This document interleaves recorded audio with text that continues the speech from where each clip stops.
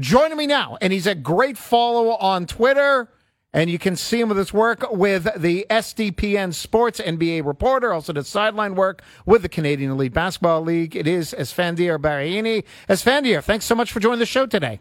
Absolutely, man. Listen, if I get to hear you talk about Cardi B, sign me up. Yeah. Let's do this every day, man. I believe there's a song that's like 3 letters, and maybe later I'll read the lyrics on air on my last show before I move on to my next career, whatever the hell that is. Okay, Esfandiar, help me out here. I had a theory that the Raptors were sneaky.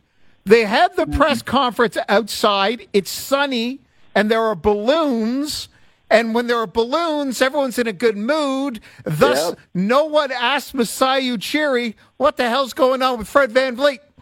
Yeah, I mean, look, they had ice cream. There was balloons. Like you mentioned, it was outside. Everybody was suited and booted. Lots of smiles. It was definitely as feel-good as I've ever seen a introductory press conference for a head coach. I don't think I've ever seen anything like that in the way that it was dressed up, in the way that it was dressed up to be. And I think that's really telling for what might be to come, in the sense that they feel like they're changing. Maybe this is a new generation. Masai Ujiri sort of said that, regardless of what this roster might be next season, they've brought in this coach that can maybe usher in a new generation. And I think that's the most interesting quote of the day, to be honest with you. It's the fact that he said, regardless of what this roster is going to be. So I think there might be, some room for change there, if you will. I feel like a lot of the press conference was just showing off how much things are going to change moving forward. Before we go to the logical questions that come out of what you just said there, you mentioned ice cream. What sort of ice cream was available at this coach press conference? Listen, man, they had ice cream sandwiches, the classic, of course. Yeah. They threw in some of the almond ones, the ones that have the almonds on top with the chocolate. Yep. Yeah, it was a great variety. No wonder no one asked, hey, is Siakam going to be traded by the draft? All right, you mentioned that this team, that there could be a lot of changes. Yeah. In your mind, not what you think is going to happen, because actually, I'll start here. Do you have any idea what direction this team's going to go in? Because they've kept things pretty quiet where, it feels like at one moment I think, they're going to go full rebuild. The next moment I think they're going to try to win. Like, in your mind, is there any little hints that would spell out what you think this team's going to do over the next month? Yeah, I mean, look, they like to keep their cards close to their chest in terms of what they actually want to do. I think above all else, they just like keeping their options open, so they don't want to commit to any specific thing. And then if something, comes along that sort of blows them away, whether it be a deal or a trade offer for, something along the lines of Pascal or OG or whoever it might be on the roster, I think they take that in that moment and assess their options. I think they're very built on trying to figure out the cultural side of things. I think this hire, Darko Rajakovic, is more so about finding a guy who fits culturally. And I think that's what today was about mostly. It's, hey, we've got this guy. We believe in this younger head coach who's had a lot of head coaching experience, a guy who has preached development, which is one thing that may be a hint. You can maybe I'm pulling too much here, but the fact that they've got a coach that is so invested in player development might lend to the fact that they might be going younger, might be going towards a direction where they will actually reset a little bit or retool and move into a younger direction that's centered around like a guy like Scotty Barnes. So you can take those hints for what you will, but yeah, I think mostly it's just a cultural reset for what they're trying to do. We are now entering the period of rampant speculation that is journalistically, often a no-no, but that's where we are, and I'm not a journalist. If the idea is about getting younger, then I don't think it's irresponsible for me to look at Pascal Siakam and actually because of his production, because of his high level of play, you can get a lot for him, and also because if we're going on this theme of age, he is 29, so his sort of cycle, his journey as a basketball player is different than Barnes, who's 21, or even OG, who's 25. If it is about a youth movement, then on a scale of 1 to 10, how irresponsible is it to wonder if it's Siakam who could get moved by the draft? No, I don't think it's irresponsible, especially, given the fact that he has 1 year left on his contract in next season. He's eligible for a contract extension. So obviously they will have conversations with his team, with his camp, to see if he's willing to sign on for longer.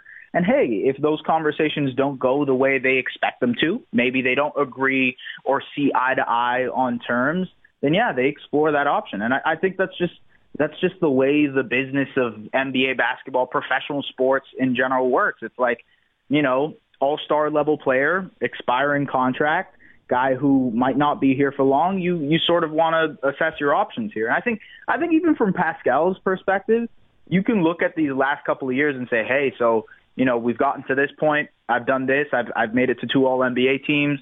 I've shown what I can do. There's obviously money out there for me if I were to be a free agent in the summer in 2024. So maybe I want to assess my options. Maybe I see maybe the grass is greener on the other side, so to speak. So I think from both sides, you sort of want to just see where you're at. And I think that's what this summer is going to be about, really.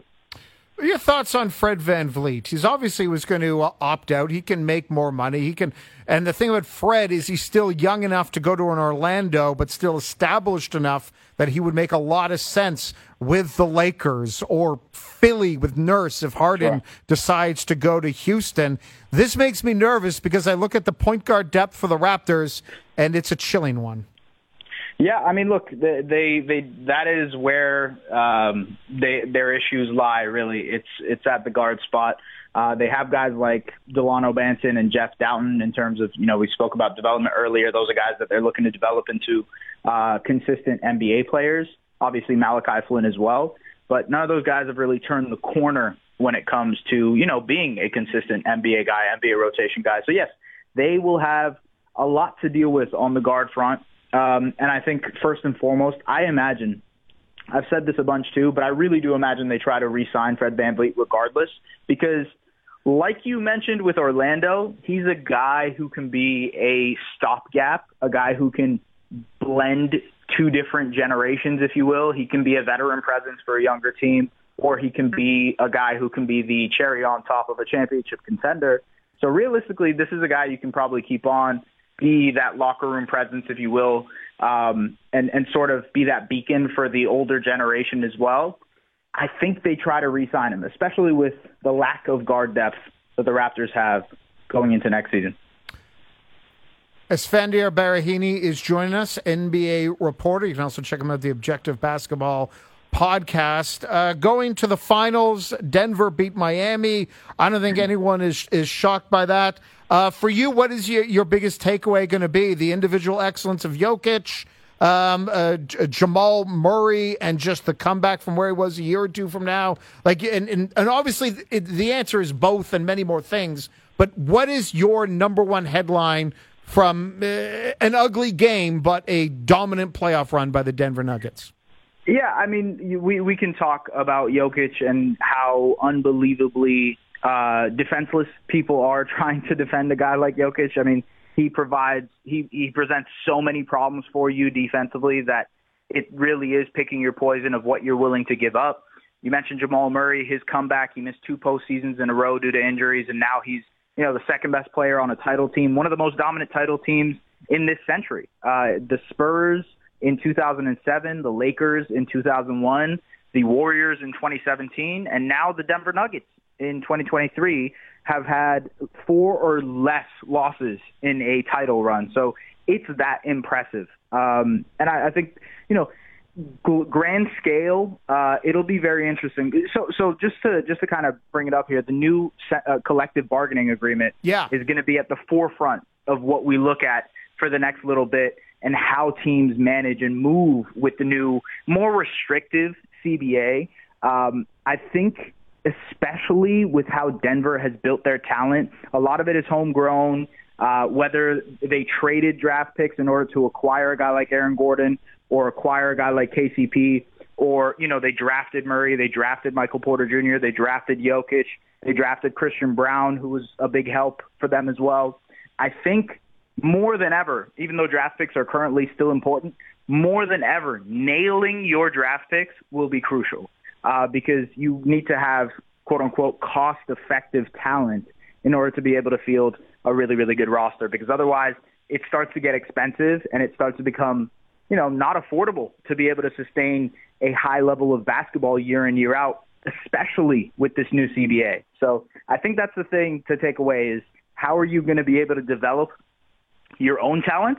And if we're going back to the Raptors here, sort of makes sense that they've got a guy who's known for player development. What ice cream sandwich did you get? Brother, I had to go for the sandwich. Yeah. It was the only way to go. Yeah. I don't know. Classic vanilla chocolate. Like we're not talking like you didn't try to outthink it with some weird flavor. No. They had a peanut butter option, and I had to. No. Doesn't work for me. Yeah. Esfandiar, always appreciate. Where can people find your work? And also, tell everyone you're a great follow on Twitter. A lot of videos, opinions, and thoughts and stuff. But where can people find you? Yeah, you can find me on Twitter at @justSBaraheni. That's BARAHENI. And yeah, just, follow our work at SDPN Sports. We do a lot of great stuff, basketball-wise, hockey-wise, everything-wise. So tap in there and you'll see my stuff. Love it. Enjoy now the off-season, because between now and the draft, the Raptors are going to be one of those teams everyone keeps an eye on. The Trailblazers, everyone's going to keep an eye on. Kyrie, for some reason, everyone's going to keep an eye on. And it's going to be cool, because I will sadly be on my phone way too much. Yes. So, yeah, it is. As long as, once the dust settles from the draft, just, I'd say throw the phone away, but you never know what Kyrie's going to do. Really appreciate it. Thanks for joining the show today. Thank you. Have a good one. Absolutely.